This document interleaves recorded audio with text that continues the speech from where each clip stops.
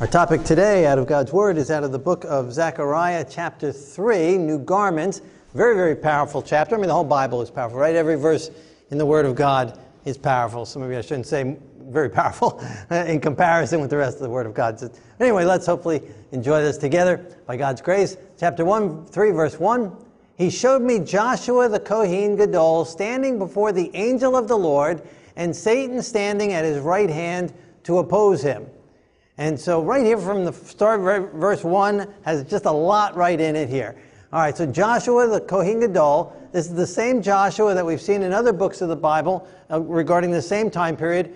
In some of those other ones, Haggai, he's referred to as Yeshua ben Jehozadak, salvation, son of the righteous God.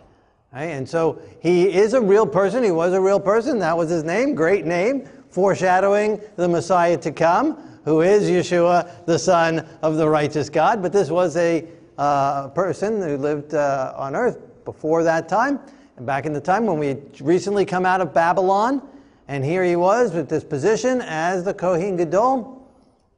And he's here standing before the angel of the Lord. And the angel of the Lord here, in this particular instance, in this particular chapter, as we'll see as we continue on the next few verses, is no other than Yeshua, the Messiah, in his pre-incarnate form. Now, he's referred to as the angel of the Lord. That doesn't mean he's an angel. That word angel is also translated as messenger, so he can be the messenger of the Lord. And so Yeshua was not an angel. He was God from the very beginning, thought it not robbery to be equal with God. But he takes various different forms. He became flesh, for example, and so it depends on what role he is playing at what point in time in history. He is also over all of the angel. He is over all. Right? He's creator of all the heavens and the earth. And so here he is referred to in this role. We see him in other places in the Bible referred to. Not every time it says angel of the Lord, it's him. But there are several places in the Bible where it's angel of the Lord, and it's obviously a divine being as you continue in the chapter. Such as I believe with Samson's parents, the angel of the Lord came and spoke with them, or maybe it was, and maybe also with Gideon. And so various times takes on this angel of the Lord. Again, you read the chapter continue, and then he is speaking as God and with the authority, and again, as we'll see here in this chapter. So we have Joshua, the Kohen Gadol, we have this angel of the Lord, and we have Satan standing at his right hand to oppose him. And so Hasatan is there to oppose Joshua, and he's there as the accuser of the brethren, who accuses him day and night, and accuses us day and night. And so this scene here is a very important scene. As it's being laid out here, it is showing us what is going on in reality every day of our lives if we could see the unseen. This is what is happening in our life. So it happened taking place for Joshua. This was written for Joshua in his time. But it's also written for us because it applies to us as well. We also stand as Joshua. We also stand with the Lord beside us. And we also stand with Satan accusing us. And it's also prophetic for the last days, the very last judgment day, as our names come up before God in the judgment. Satan accuses us against God, counting the record of our sins against us, claiming that we do not have a right to enter into heaven because of the deeds that he has tempted us to commit. He knows the sins that we've done. He or his evil angels have tempted us, and so he has a record of it. He knows what we have done. He knows what we have thought. He knows the motives. He knows our character. He knows what he has tempted and caused us to fall, in the areas he's caused us to fall. And thus he is able to throw that in God's face and say, you kicked me out of heaven. How dare you attempt to let them into heaven?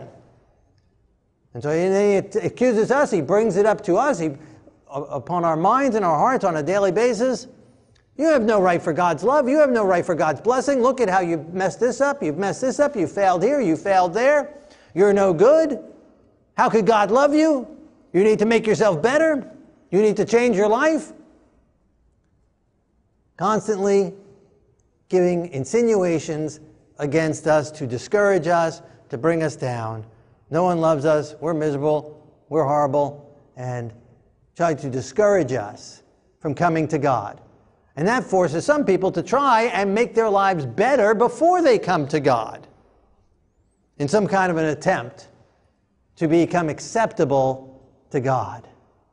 And so this is the scene that's playing out here, and it's the very scene that takes place in our minds. And we have cartoons that illustrate this, where you have a person standing there, and they have a good angel on one shoulder and an evil angel on another shoulder, and this tug-of-war that's taking place. And that's what Joshua is experiencing here. And again, we experience that on a daily basis. Every time we get a thought to do something, and then a counter thought comes to not do that, or to not do something, and a counter thought to do something. And we battle with that day by day. And I believe most of us wish that we could hear from God. Oh, I wish I could hear from God like Elijah heard from God. I wish God would speak to me as he spoke to Moses. Now we know what to do. But I believe God does speak to us. I believe God speaks to each one of us if we get in tune with hearing his voice speaking to us. And these are the voices that we're hearing. This pulling back and forth is this pull between God and Satan. And the choice which we make between those two, that is us. But the voices we're hearing, that is not us. They may take on our voice in our mind. Should I do this or should I do that? I was thinking I should do this. I was thinking I should do that. But it wasn't so much I was thinking and I was thinking. It was I was being led and I was being tempted. And it can be on the simplest thing. Oh, put that tool away. I don't have to do it now. Right? Whatever it might be. Make that phone call. I can wait till later. Why should I call them anyway? To say something. No, maybe I better not say that.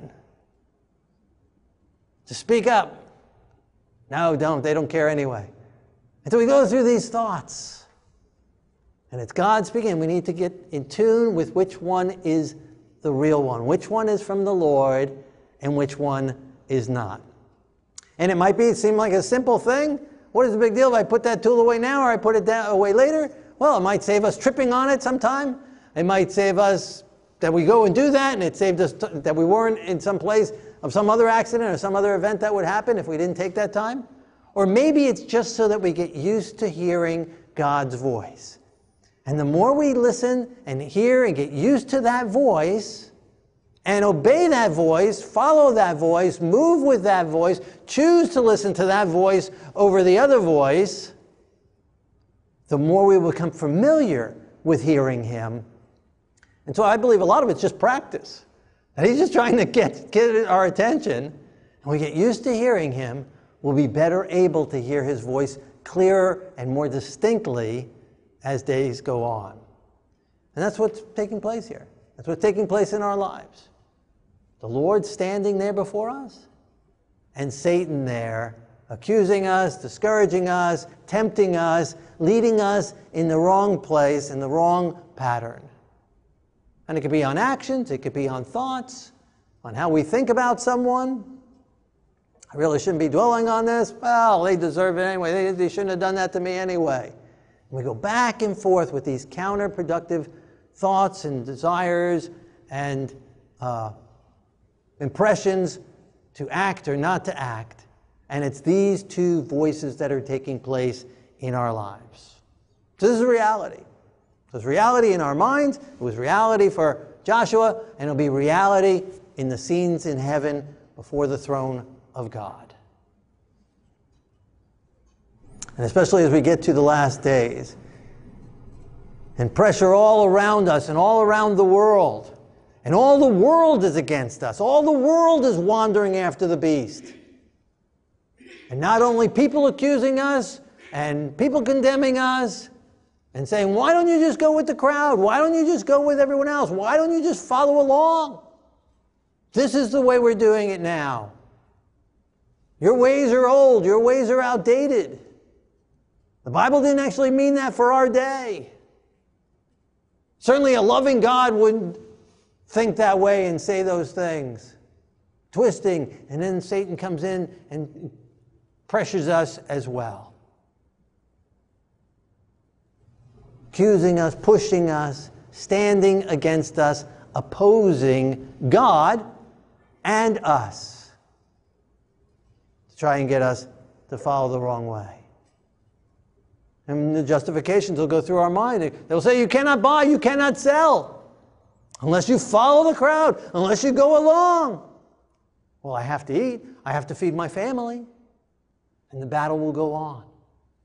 And then they'll try and make us feel guilty for not providing for our needs and providing for our family. And for not going with the crowd. For not getting along to get along. It'll make us feel guilty for doing the right thing. Opposing God and opposing us all along the way. And yet with insinuations to help us out. Like he did to Yeshua in the wilderness. Oh, you're hungry? I've got a solution. Just turn this rock into a bread and you'll be able to eat. I'm here to help you out. I'm here to make your life easier. I'm here to assist you. And in reality, he's opposing God and opposing God's will for our lives. Take a shortcut. I'll give you all these things. I'll make your life easier. I'll get you a job that you want. I'll get you a music career that you want. Just surrender to me. Whatever you want, just surrender to me, and I will give you all things. Just bow down and worship me, and all of this world will be yours. He opposes with his lies and insinuations. And so what Joshua here was experiencing was the same thing that we experienced, the same thing Yeshua was experiencing there. A temptation to oppose God, to satisfy himself, to feed himself, to take the easy course. But he stood on the Word of God. And not on feelings, not on impressions, not on what seemed best and easiest for him. So how does Joshua respond to this being opposed? How does he respond to this Satan standing there at his right hand? Verse 2, the Lord said to Satan, the Lord rebuke you, Satan. The Lord who has chosen Jerusalem rebuke you. Is this not a brand plucked from the fire? So again, we had three people or beings mentioned there. Joshua, the angel of the Lord, and Hasatan. Here is referred to, the angel of the Lord is referred to, the Lord said to Satan, to Hasatan. And so again, already we see this angel of the Lord is really the Lord himself as well.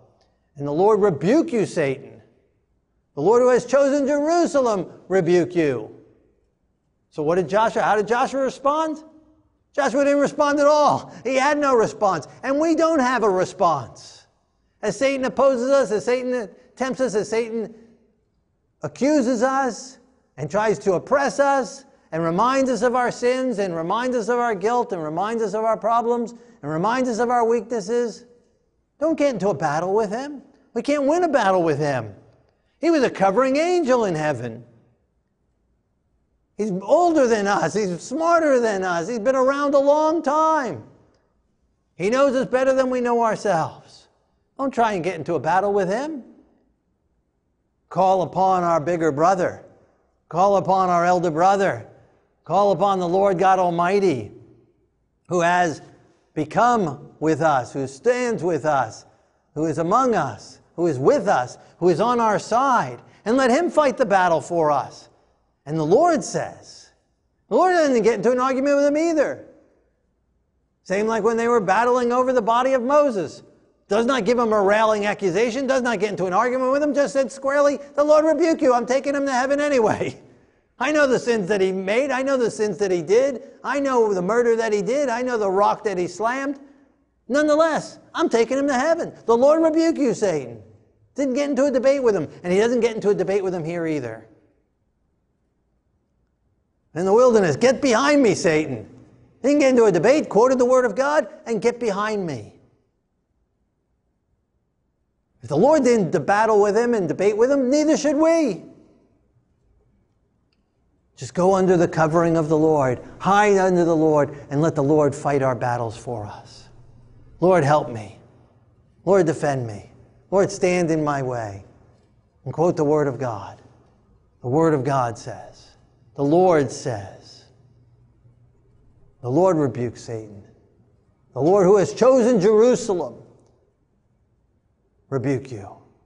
And again, in context of Joshua's time, Yeshua ben Jehozadak, we come out of Babylon, relative few in number. Most stayed back. The pleasures of the world for a season.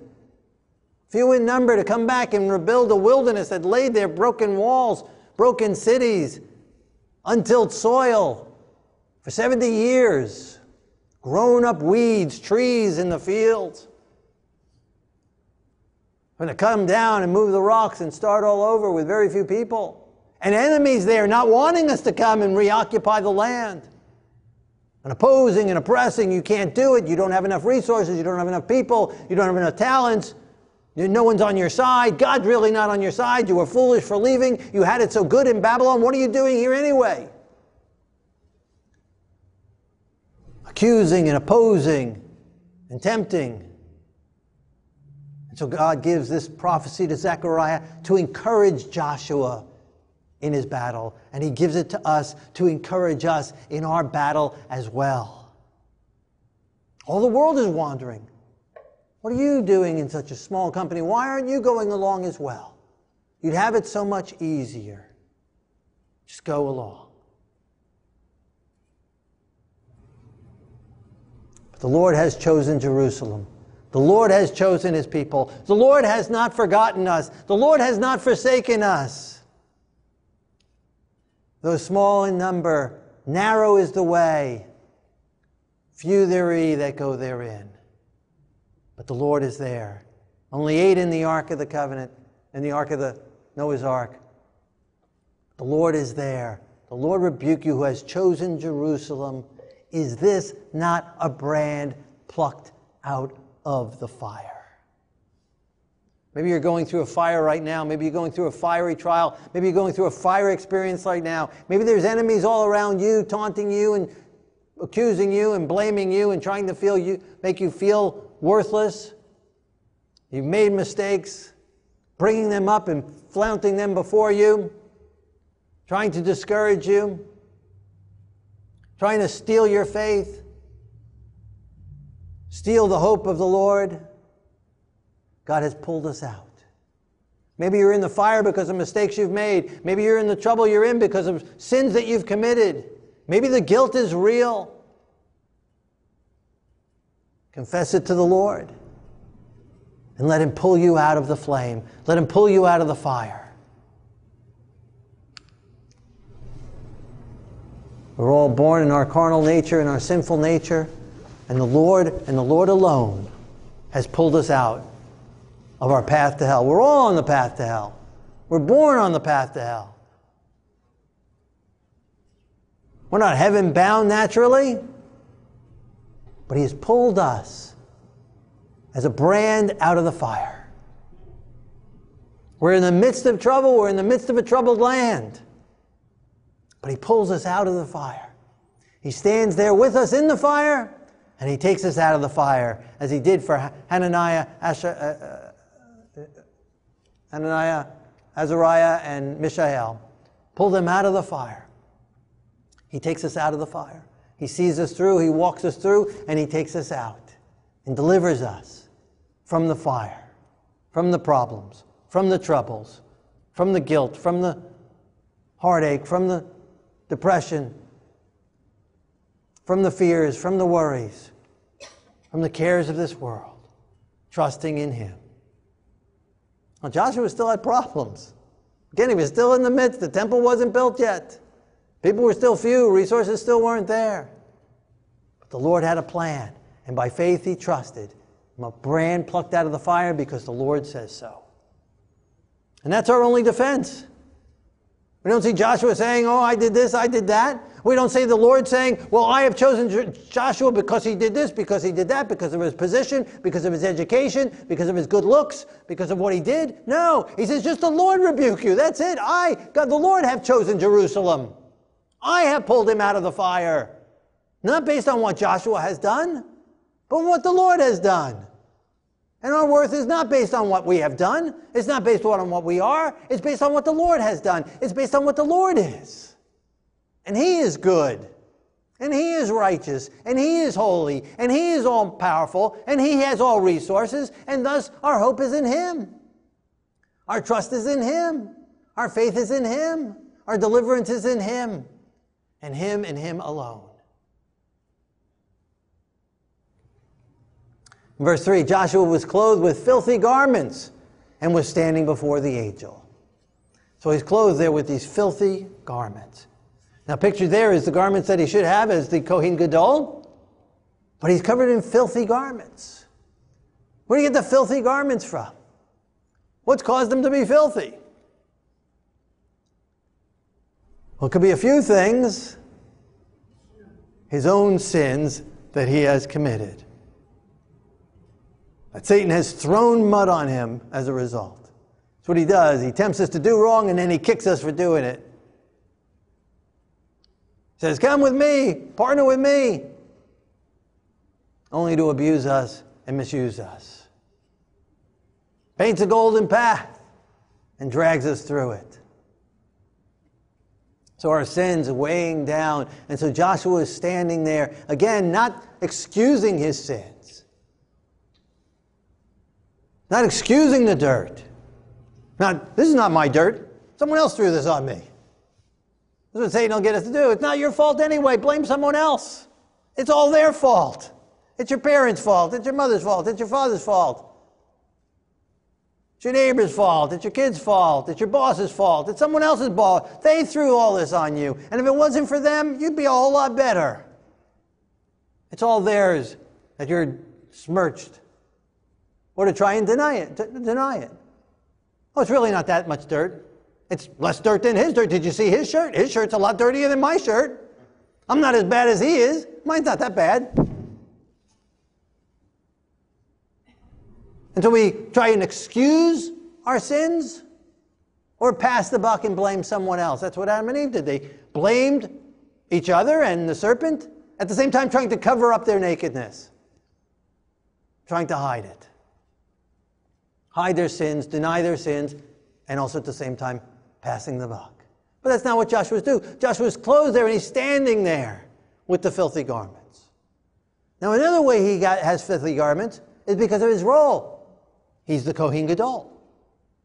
And part of his role is to carry the sins of the people, to bring them before the Lord, praying and interceding on behalf of others. And he's weighed down and he's burdened with all the people who stayed in Babylon. Why are they still in Babylon? They shouldn't be in Babylon. And weighed down and discouraged because the people have come are thinking of going back and thinking of building their own houses and not the house of the Lord.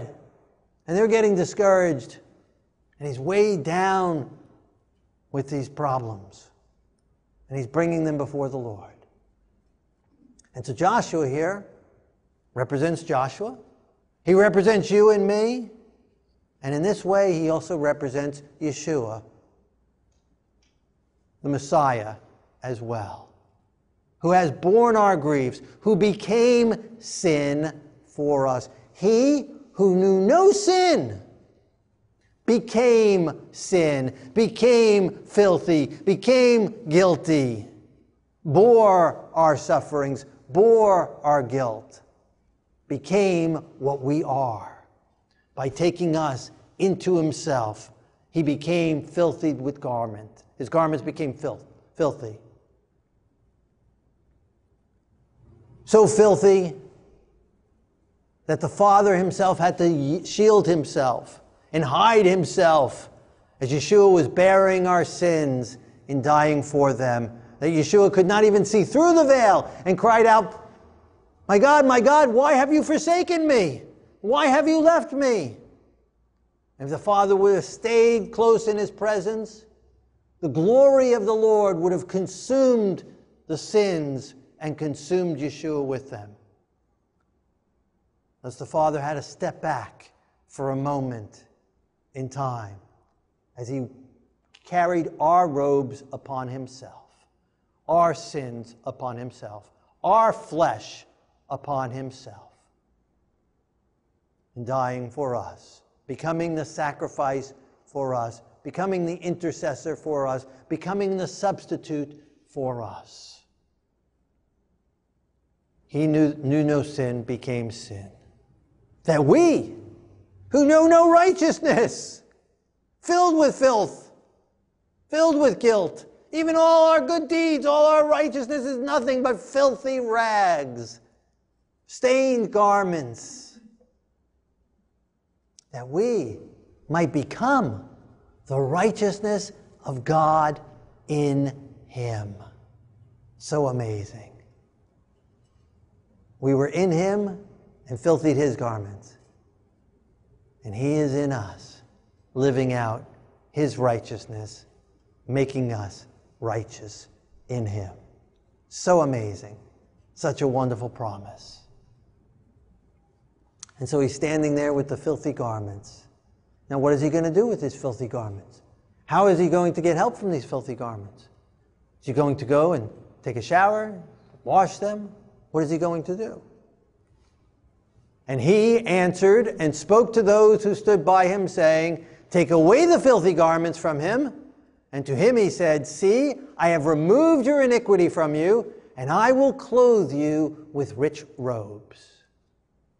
Well, who's the he who answered? Who only has the authority to say, take away the filthy garments? Who only has the authority to say, see, I removed the iniquity from you. I have clothed you with rich robes. Who and who only has that authority? The Lord God Almighty. Correct. Exactly. But the verse before it said, he's standing with filthy garments before the angel. So here again we see it's not an angel. Not a created being angel. It's the angel of the Lord. It's the Lord God Almighty in this form, standing here as a messenger, bringing this message to Joshua. And he answers and spoke to those who stood with him. So there are others here now standing with him as well, and we'll see who they are in just another few minutes.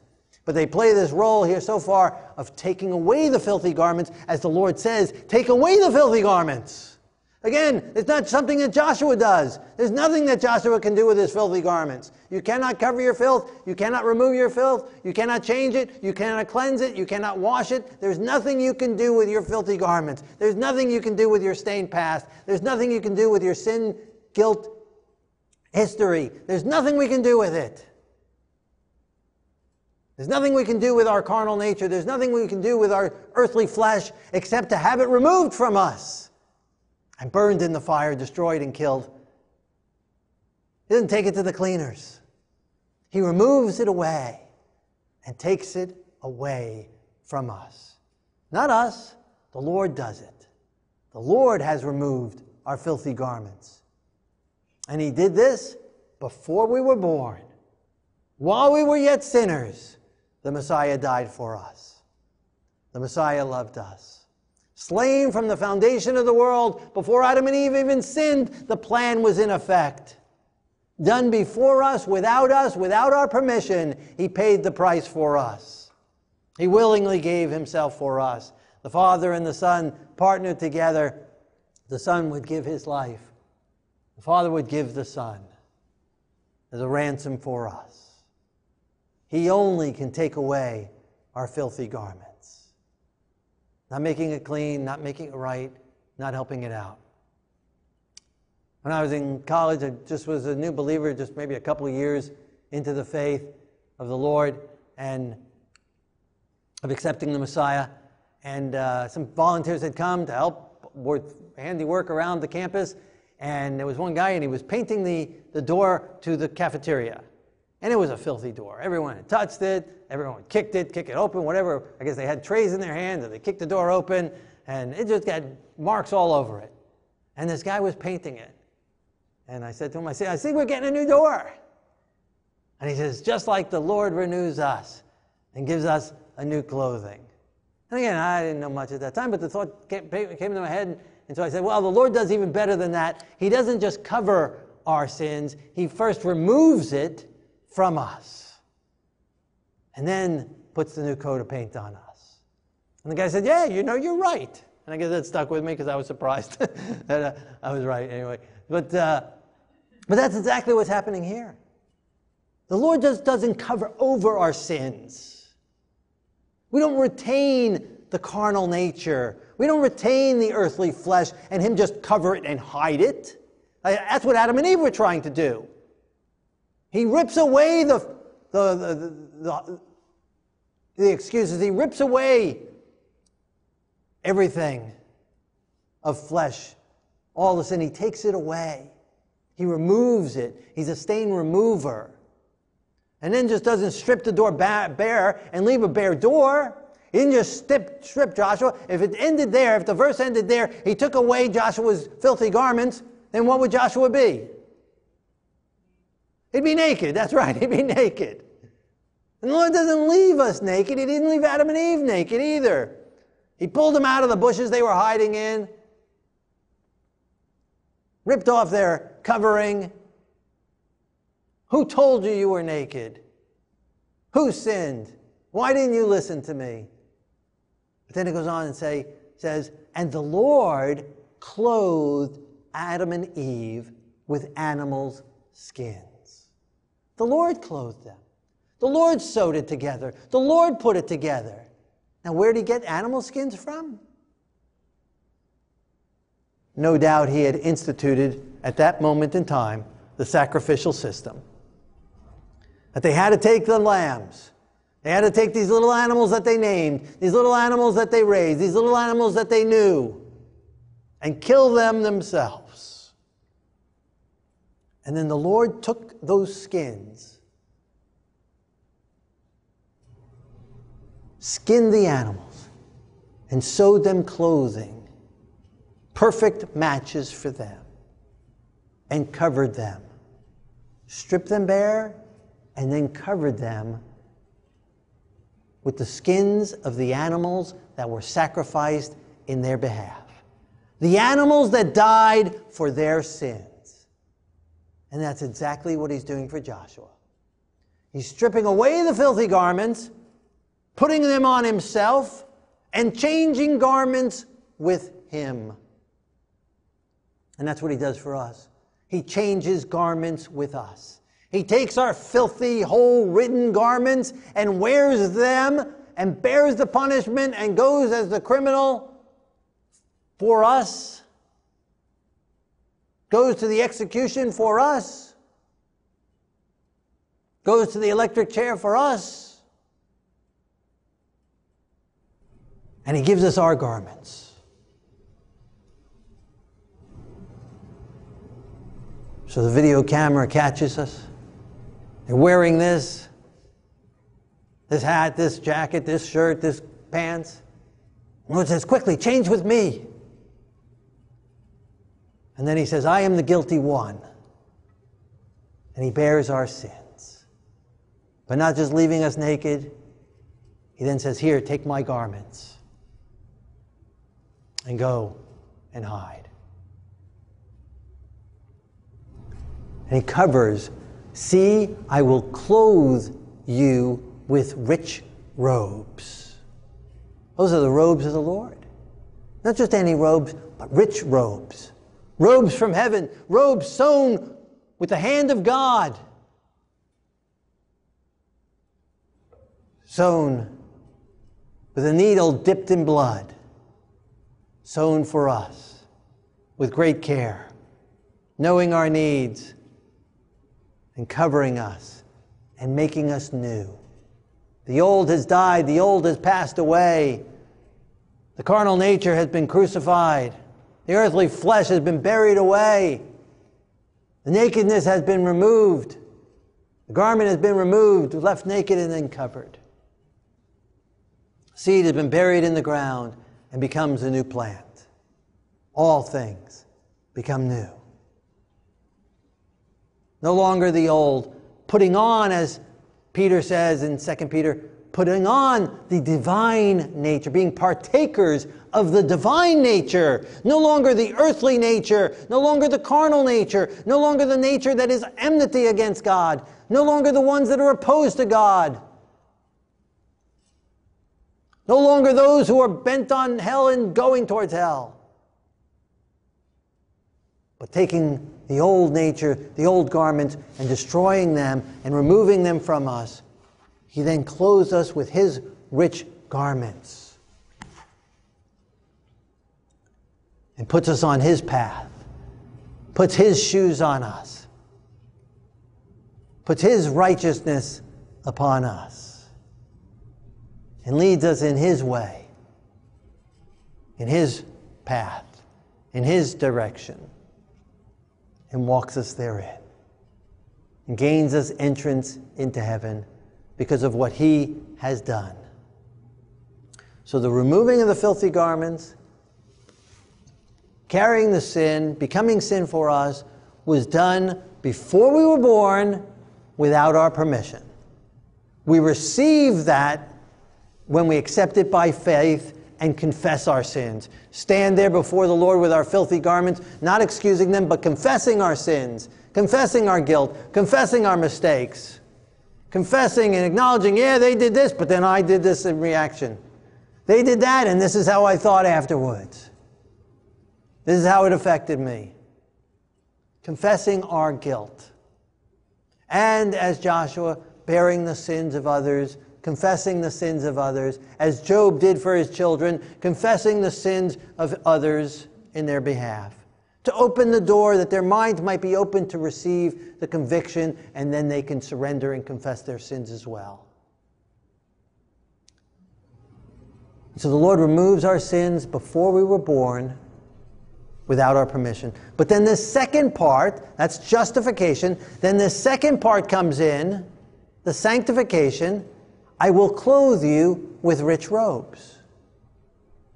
Covers us and then lives out of us.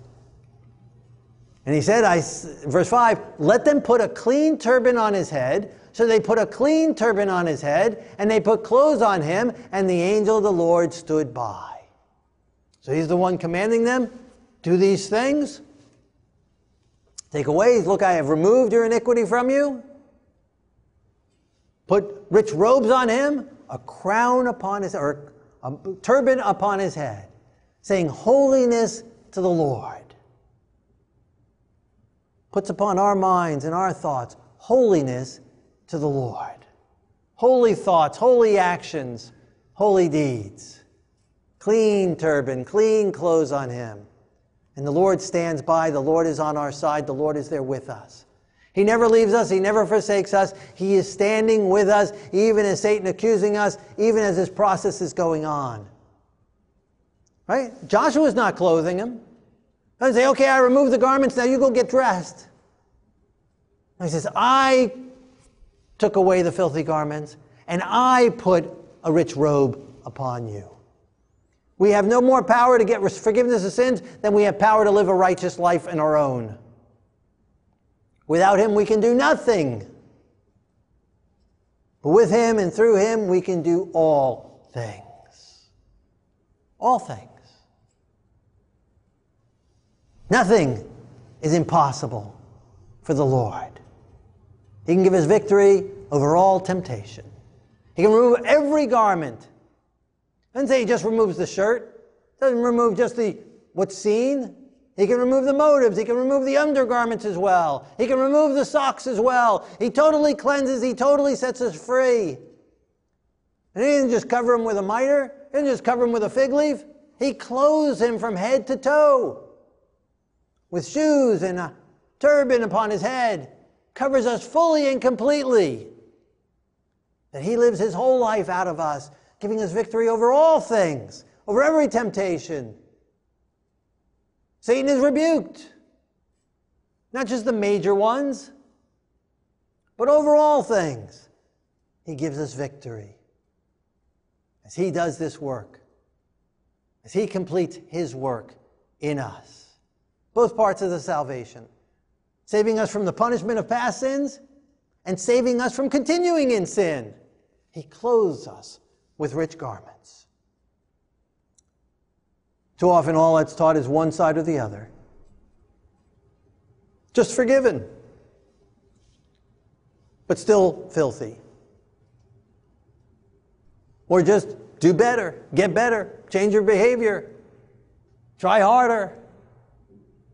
But it's the Lord that cleanses, and the Lord that delivers, and the Lord who empowers as well. To both will and to do of his good pleasure. It is the Lord who works in you, the Lord in us. It is the Lord who works in you both to will and to do of his good pleasure. Verse 6, the angel of the Lord admonished Joshua, saying, thus says the Lord of hosts, if you will walk in my ways and will keep my commands, then you shall also judge my house, and likewise have charge of my courts. I will give you places to walk among those who stand here. Lord encourages and admonishes and commands to Joshua, thus says the Lord of hosts. So again, he's speaking, promising, thus it says, if you walk in my ways. So now he's called to walk. Not just be clothed and sit there, but to do something with the clothing. Do something with the gloves. Walk in my ways and keep my command. Now again, we don't have the ability to do that in our own strength, but God gives us the ability to do those things. And if we are willing and surrender and allow him to work in us, then he will. So the first part he did without us before we were born. The second part he does, but he does it through us and only with our permission. Justification we accept by faith in what he has done.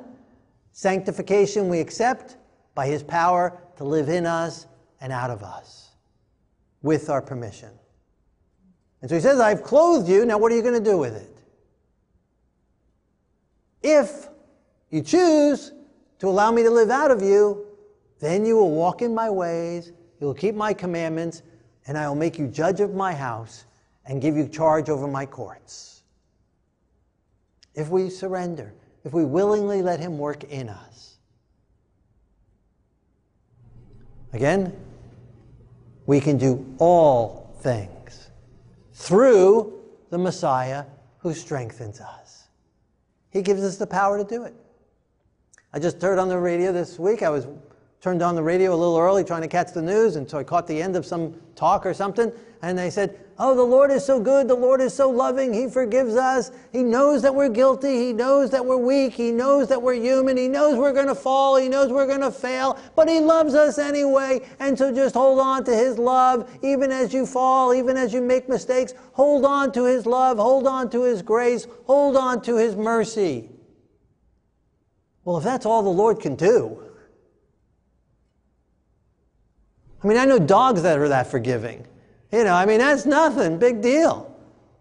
Yeah, so he forgives, but he's more than that. He's more powerful than that. More than just, he knows we're weak. He knows just we're weak. He knows we can do nothing. That's why he knows we're standing there with filthy garments, but he says, remove the filthy garments from him. Doesn't say leave the filthy garments on him and just put a nice hat on him. Don't just put some nice flowers around his neck. Don't just spray some perfume on him.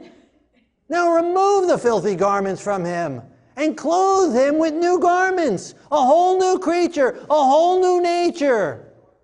And I will live in you, and I will walk in you, and I will sanctify you, and you will be holy, for I, the Lord your God, am holy. And I will make all things new. And I will present you before the throne of God without spot, without wrinkle, holy and righteous unto the Lord, as a virgin bride, without defilement, without guile in your mouth. I will present you before the Lord. He works in us and transforms us and lets us walk among those who stand by. Who are these that are standing by? Those that he's commissioning. These angels unseen. Know ye not that you entertain angels unaware? God's angels are here. The Lord is standing with us. Yes, Satan is there opposing us, but we don't have to listen to him. And angels are there. Yes, there's evil angels, but there's 2 heavenly angels for every evil angel. Listen to them. And he'll let us walk among them. He'll open our eyes to see there's more with us than are against us. Give us the ability to see the heavenly angels as this whole world is falling apart, and it's going to fall apart a whole lot worse than it already is. And it is going crazy. Crazy. I just saw Tampa Walmart was totally looted. Craziness that's going on. It's going to get worse. But look up, because that means our redemption draws nigh. But hold on to the Lord. He will see us through, a brand plucked out of the fire. He'll take us through. He'll lead us and direct us And he'll give us the ability to stand among angels here, in the here and now. And for eternity, we will walk with the angels, the unfallen angels, and walk among them. If we accept by faith his removal of our garments, if we accept by faith his clothing us with rich garments, if we accept by faith his Holy Spirit to come in us and walk through us and keep his commandments through us, we surrender and let go and let God do it through us. He'll make us more than victors in him, more than conquerors, overcomers through the blood of the Lamb and through the word of our testimony. Hear, O Joshua the Kohen Gadol, you and your companions who sit before you, for they are a wondrous sign. For behold, I am bringing forth my servant, the branch. Now he mentions this branch in chapter 6 as well as in Isaiah he's mentioned. So we're going to come to this branch another time. We'll give a whole sermon on this branch. But it's the Messiah. It's prophesying the Messiah to come as well, the branch for us. His servant, the branch, who was in the fire with us also, and who was plucked out of the fire as well, who is our servant, who has become our servant for us. The servant, the branch. A wondrous sign to behold. Again, we'll get into that more another time. In verse 9, for behold, the stone that I have laid before Joshua. Upon the stone are 7 eyes. And behold, will engrave its inscription, says the Lord of hosts. I will remove the iniquity of the land in one day. So the stone with 7 eyes, and like in Revelation it talks about 7 eyes in the Lord's presence. And so here's this, the Lord sees, the Lord knows. He knows our troubles, he knows the accusations, he's standing there, he's heard them. He sees the filthy garments, we can't hide them. He sees us hiding behind our trees, hiding behind our excuses, hiding behind our blame of others. He sees us there, his eyes are there, his eyes are in all places. But he also sees what we can be in him. He knows the work he has done for us, and he knows the work he is wanting to do. And then he will engrave its inscription. He'll engrave upon it, I remove the iniquity of the land. He loves the land. 70 years we were in Babylon, but he did not forget the land. He did not forget Jerusalem. And he has not forgotten you. He has not forgotten us. He has not forgotten his people. And it's not so much the dirt of the land, but it's the people of the land. He has not forgotten us. He has not forgotten this world.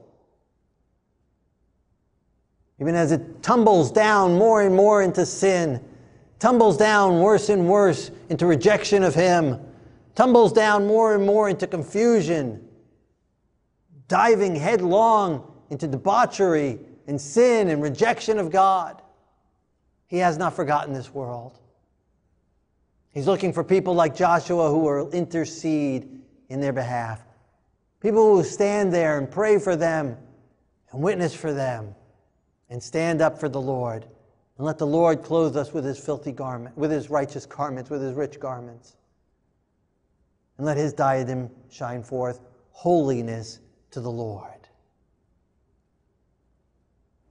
And he removes it in one day. We're not evolutionists. We don't believe it takes forever to get victory over sin. It didn't take forever to remove the filthy garments. It didn't take forever to clothe him with righteous robes. The Lord said it and it's done. The Lord says remove his guilty garment, his filthy garments, and they're removed. The Lord says put a clean robe on him, and they put clean robes on him. And it's done. We don't have to wait, I'll gain victory over that someday. Someday I'll get better. Someday I'll stop doing that. Someday I'll do more. Someday I'll do what's right. Someday I'm trying real hard. Forget about the trying. Surrender and let the Lord do it. And the Lord said, let there be light, and there was light. Accept the removal of the guilt. Accept the removal of the sin.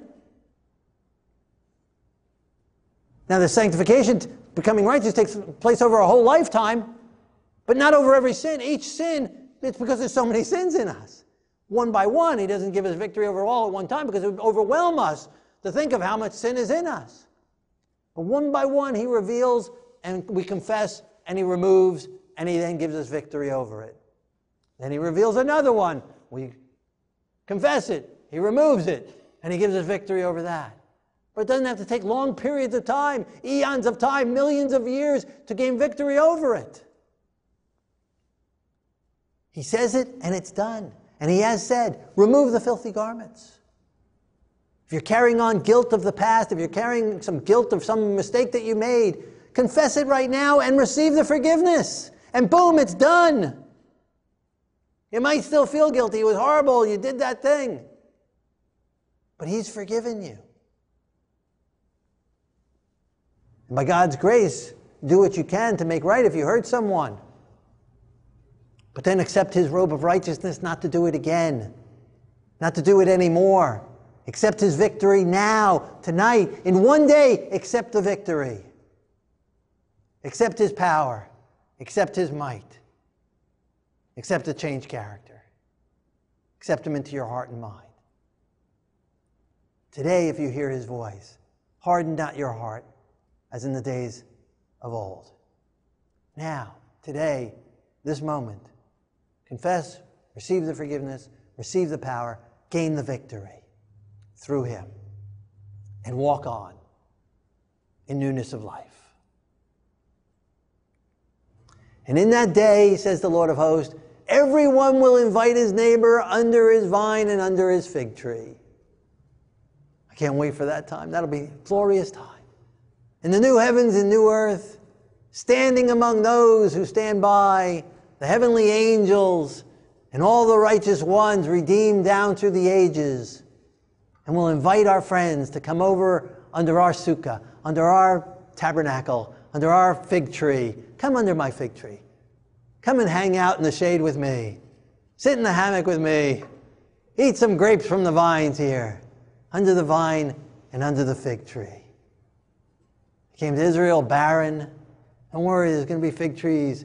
There's going to be vineyards. I have not forgotten Jerusalem. Yes, it's dismal in this earth now. Yes, there's problems in this earth now. But we're going to sit under fig trees. We're going to sit under vines. We're going to enjoy the fruit of the land. We're going to enjoy the fruit from the tree of life. We're going to enjoy eternity with the Lord. Don't worry about the here and now. The Lord has plucked us out of the fire. He'll see us through the judgment. He'll stand there in our behalf as Satan accuses us for our mistakes. But they've been forgiven, they've been cleansed, they've been removed. He's given us victory. Hold on by faith and look forward to the fig trees and the vineyards as we walk together with him. So as we pray together, if you're feeling Satan's accusations against you, if you're torn down with woes and problems from your past, pointing out all the stains in your garment, surrender it to the Lord and accept his acceptance and accept his removal of the sin because of what he has done in our behalf. Secondly, if there's some area you haven't gained the victory, don't stay there naked, accepting only the forgiveness. Accept the Lord's righteousness, accept his robe, and allow him to cover you and clothe you. And receive the Holy Spirit to give us the ability to walk in his ways and walk in his light. If you've been excusing your sins and excusing the problems, putting it off, waiting to some other time, now is the time. Surrender it to the Lord and accept his grace and his power. Let him work in you and through you. If you don't have the assurance of heaven, you don't have the assurance of the fig tree and the vine, in a moment when we pray, accept the Lord's gift of salvation that he has already paid for you. And accept the Holy Spirit to come into your life and give you a new life, a new heart, and new mind.